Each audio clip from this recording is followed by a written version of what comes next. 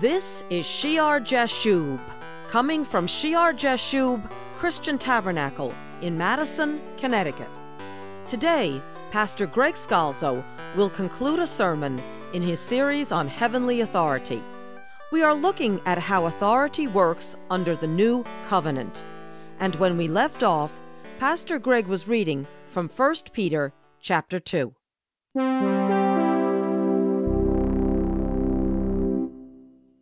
That we may proclaim the praises of him who called us out of darkness into his marvelous light.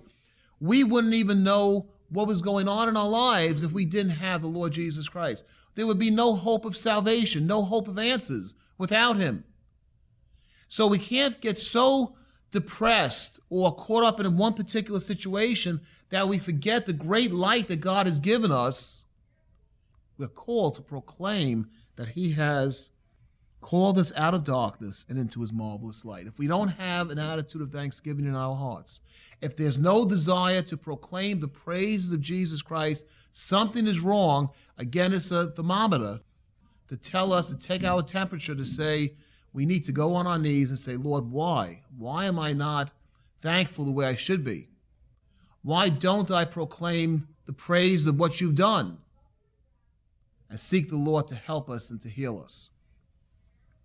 So he tells them that we're a chosen generation, we're a royal priesthood, we're a holy nation, a special people to proclaim the praises of him who called you out of darkness into his marvelous light. You once were not a people, just in case you think it's speaking only of Israel, speaking of all, Israel and the Gentiles. You once were not a people, but you are now the people of God.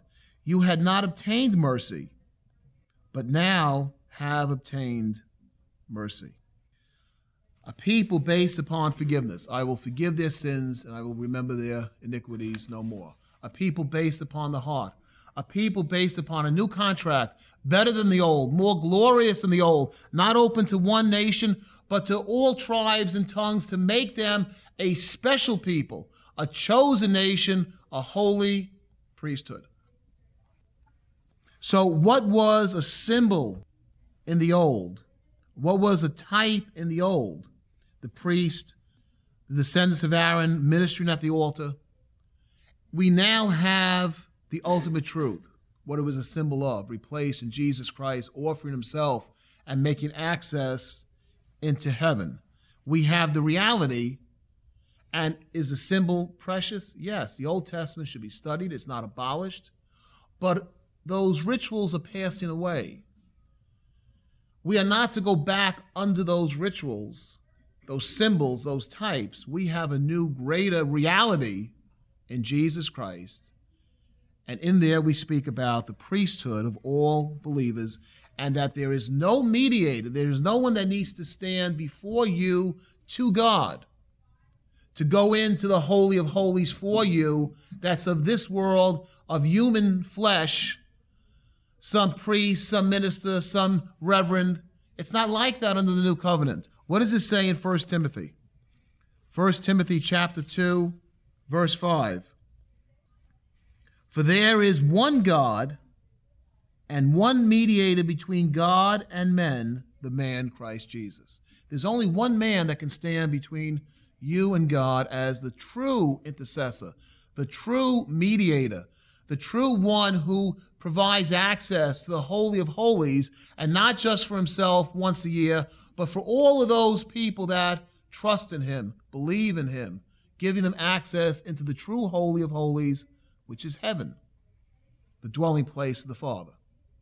One mediator between God and man, the man Christ Jesus. And why could he be the man to make the intercession? Well, he was one of us. He's Son of Man, right? But he's Son of God. He's perfect, without spot, without blemish. Only he could make the access, the entryway, unlike the frail priests of this world. The old didn't work to give them salvation under the old covenant for eternal life.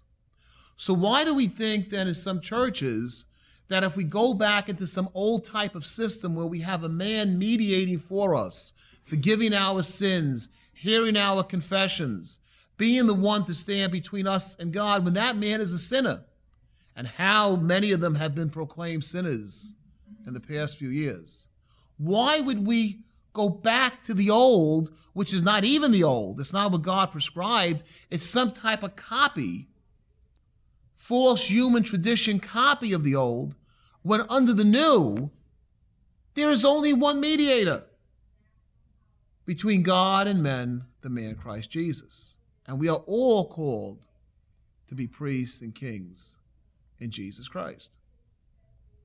It's amazing it would happen. That's why Jesus told his disciples, beware of the yeast of the Pharisees and the Sadducees. Power positions will arise. People like the attention. They like the power. They like being the person.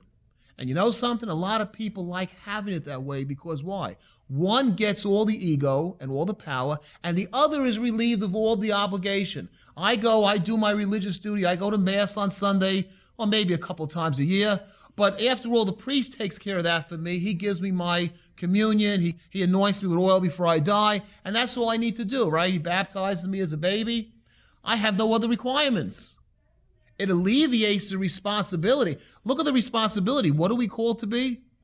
A special people, a chosen nation, a holy priesthood. Well, you have to live that way then, right? Every believer in Jesus Christ. But when you have the separation, well, you live like that for me. We give you the power and the authority, and then I go about my life, and I don't have to be too religious and still think I can go to heaven. It's not just a clergy that likes the power. Many times the people like to give the clergy the power because it relieves them of what they don't want to do. That's not the new covenant. In the new contract, there is one mediator between God and man, the man Christ Jesus. It's very clear. Anything else is a distortion. Now, when you speak about heavenly authority, what we'll see as we go through the New Testament is that there is an authority structure in the new, because not everyone's at the same place at the same time. You can't have total chaos. And we will see that authority must be recognized in the body of Christ, that there are different parts, different spiritual and organizational offices, different ministries. As it says, just take a look quickly at a couple of them. 1 Corinthians chapter 12, verse 26. Paul gives the example of a body, a special people, a special nation, one body. The body of who? The body of Christ. And he says, and if one member suffers, all the members suffer with it. Or if one member is honored, all the members rejoice with it. We're connected. Every believer in Jesus Christ is connected whether we like it or not. That's the way it works. That's the way the body works. People have different gifts, different ministries, but everyone has something they're supposed to do. Now, you are the body of Christ and members individually. Verse 28, and God has appointed these in the church, first apostles, second prophets, third teachers, after that miracles, then gifts, plural, gifts of healings, helps, administrations, varieties of tongues. So there are different offices. Again, if you look at Ephesians chapter 4, this is for coordination, right? A body needs to function and be whole and healthy. There are these different offices. There are positions of authority. Ephesians chapter 4, verse 11, and he himself gave some to be apostles, some prophets, some evangelists, and some pastors and teachers. For, and here's the purpose, and we'll come back to the scripture, for the equipping of the saints for the work of ministry. Because all the saints have ministry to do, right? You're a chosen people, a holy nation, a special spiritual holy priesthood. For the equipping of the saints, for the work of ministry, for the edifying of the body of Christ. Till we all come to the unity of the faith and of the knowledge of the Son of God, to a perfect man, to the measure of the stature of the fullness of Christ. to bring everybody up. This authority structure is not to have those that can go up the mountain and look down at the rest who stay far back behind the boundaries. This is an authority for a purpose of equipping for the ministry to bring as many up into the same position as possible, to make as many Moses, as many believers, as many priests as possible, to make a chosen people where all will know him from the least to the greatest. The authority structure in the new is not to leave behind and to make a division, but to pull up that each becomes made into the image of Christ. To a perfect man, to the measure of the stature of the fullness of Christ. That's the goal. And the key to the authority is the Lord's words, which we've studied. If anyone wants to be first, he must be the very last and the servant of all. That's in Mark chapter 9, verse 35. So in the study of authority in the New Testament, we see that there are authority positions that must be recognized in the body of Christ, different offices, different ministries, and there has to be a respect for authority. And we see at the same time that all true believers are meant to be priests of God and ministers, servants, that's what minister means, servants of the new covenant, not subject to any man's judgment, but judging about all things. For the spiritual man, we'll see, has the mind of Christ. Heavenly Father, we thank you for your great gift to us, Lord, that every man, woman, old, young, has a special place in Christ Jesus, can walk through that veil, can boldly have access through your open door into heaven, because we have one mediator, one perfect, pure, holy high priest, Jesus Christ. And you called us, Lord, to be his people. You've called us to be a holy priesthood, a chosen nation, to be priests and kings, to rule and reign with him. And we cannot even begin to imagine the greatness of that calling. We cannot even begin to imagine the holiness and purity and specialness of that calling that you give to each who believes in Jesus Christ, who has truly repented and turned to Jesus Christ as Lord.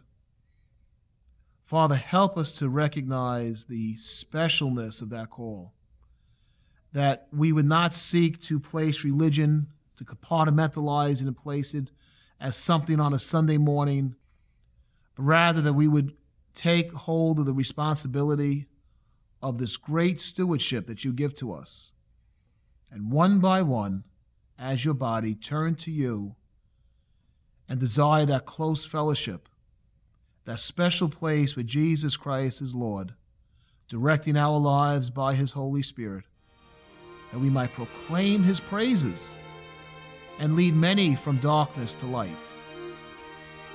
Help us, Lord, to see that we can come directly to you. In Jesus' name, amen. We invite you to visit Shear Jashub on the web. The address is www.shearjashub.org. That's SHEAR-JASHUB.org. Make it your site for serious Bible study, and may the Lord Jesus bless you as you serve him.